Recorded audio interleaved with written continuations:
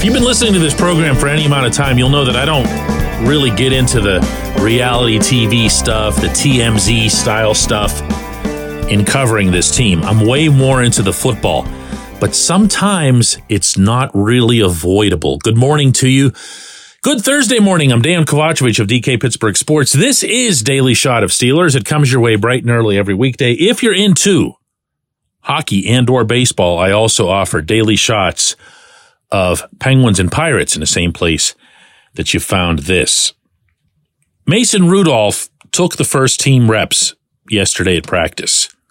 Kenny Pickett participated in practice, officially listed as a limited participant, even though he himself told reporters that he's completely fine and ready to play. Rudolph will start Sunday in Seattle. Take that one to the bank. If I had even the tiniest sliver of doubt about that before yesterday, it was gone after covering practice and talking to guys in the locker room. They are behind Rudolph.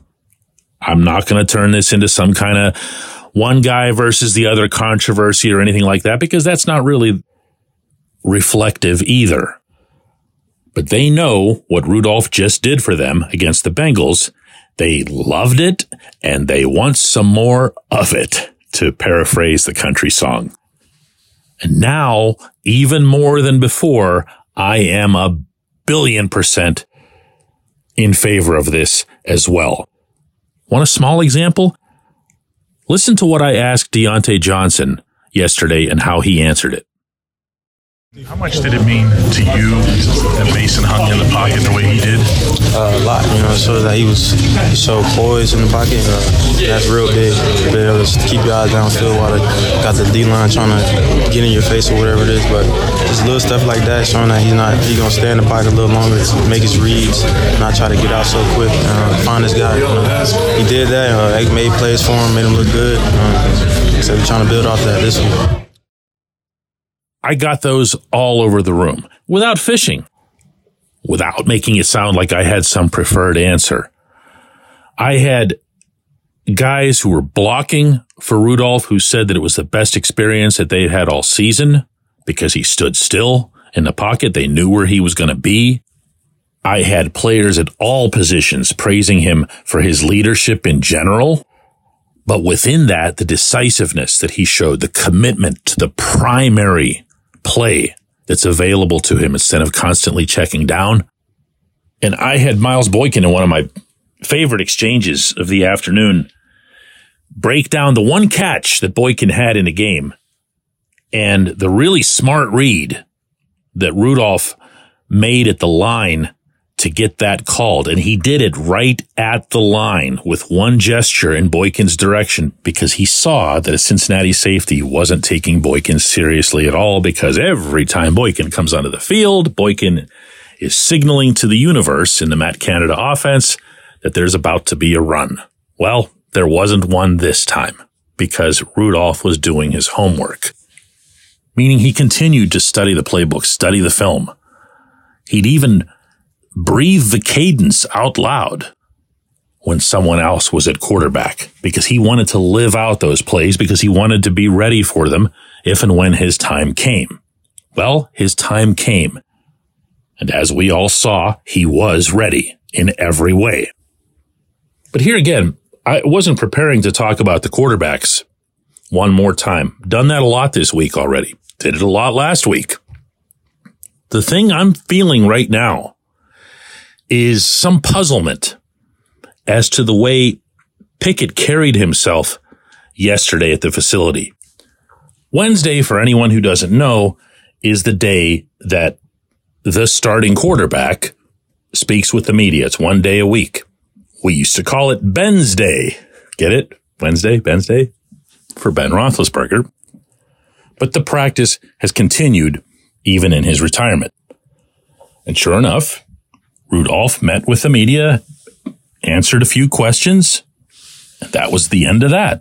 Except that Pickett also was taken to that same part of the locker room, the one with the advertising backdrop that's used now for players of prominence to do group interviews. I'm not sure why. I'm not sure whose idea it was. I am sure that the Steelers conspicuously left that video off of their official website yesterday. It's still not up there. Only the one with Rudolph is. And I'm also sure that, man, he had a rough time. Pickett was really unhappy.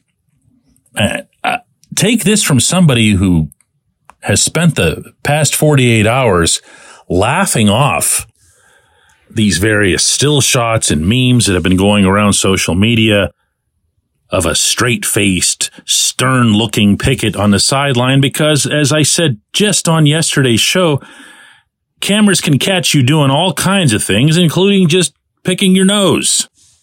Well, this session, this group interview session with Pickett was way more telling than any of that, and not necessarily in a favorable way. The answers were short. The expression was exactly what you saw in those memes. And this was the way he answered this one particular question from a television reporter in Erie. Having the chance to step back and be on the sidelines and see the game from a different perspective, has it allowed you to see anything different, learn anything, and, take some lessons from it? No. It's not my job or responsibility to go to bat for any other reporter unless they're, working at DK Pittsburgh Sports, but there's nothing wrong with that question. Nothing at all. And what you don't see from just hearing the audio is that before he gave his no, that Pickett kind of looked off to the side and looked to the ground and then delivered it and then quickly scanned around the rest of the pack as if to say, I'll take another question now, please. It bugged him. There are a billion ways he could have gotten out of answering that with just the flat no. He could have just said something along the lines of, oh, sure, absolutely. You learn something every day in this great game of football. And I'm blessed to be out there on the field to see this offense having a great day and picking up on different things that I could be able to utilize when I'm back out there. He could have answered it in a way that nobody would have thought a second thought about it. Now, he did say this later to another question for full and fair context. Yeah, it's good. It's good. We had a lot of success. Guys did a great job after the catch. Mason made great throws. I thought we played complimentary football all the way around. Defense played great, so it was awesome to see. But the reason that I'm bringing this up isn't to kick Kenny when he's down or to bury him. I'm not doing that. And I really don't care how often I get accused of doing that because I know that I'm not. However, there is a stark disconnect here between this young man's performance to date and what we saw and heard yesterday. We are talking about someone who has an 81.4 quarterback rating this season. That's 26th in the NFL. We're talking about someone who ranks 28th in passing yards, in large part because the offense has been terrible, but at least in small part because he's gotten himself hurt because of fleeing constantly. If you aren't seizing, and I mean seizing, this opportunity to learn and absorb as much as possible regarding this offense when it's being appropriately handled, and on top of that, you aren't assuming any sort of humility for your performance to date, man, that doesn't bode well at all for your future. When we come back, J1Q. This segment of Daily Shot is brought to you by our good friends at Mike's Beer Bar. They're located on Federal Street, directly across from PNC Park. Mike has more than 500 beers on tap, including from more than 50 local breweries. Stop in and say hello. Tell Mike we sent you. Mike's Beer Bar.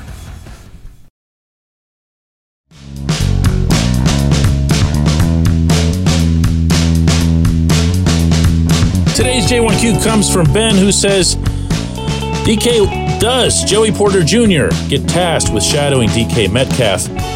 I would love to see the physicality between those two.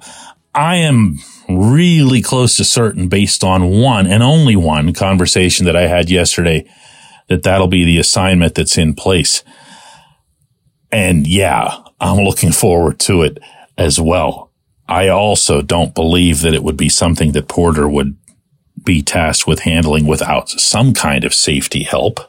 But then the Seahawks do have other weapons.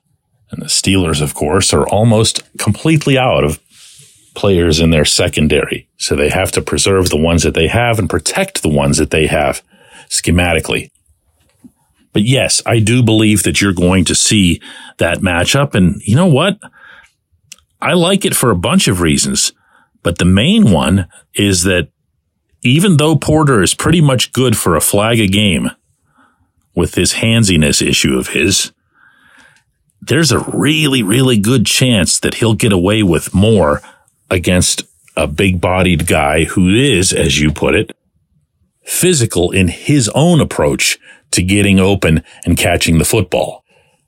There can't be a striped official anywhere on earth who would look at Metcalf and think, man, that guy's really operating at a physical disadvantage because of the way so-and-so here is defending them. Even though Porter is obviously long for a corner, he's hardly imposing in the way that Metcalf is. So I'm very much looking forward to that matchup. The more that matchup stays one-on-one, the healthier it'll be for the defense. The last thing that Terrell Austin or Mike Tomlin are going to want to do out in Seattle is make some kind of halftime adjustment because Porter's getting torched. But you know what? That hasn't even come close to happening, and we are not giving that kid his due to date. Some of the more advanced metrics on this stuff, especially as it relates to the caliber of opponents that Porter's had to shut down, is out of this world. He has been, so far, everything the Steelers could have wanted and then some, even with the flag game. I appreciate the question. I appreciate everybody listening to Daily Shot of Steelers, and we're going to do one more of these tomorrow before I fly out to the Pacific Northwest.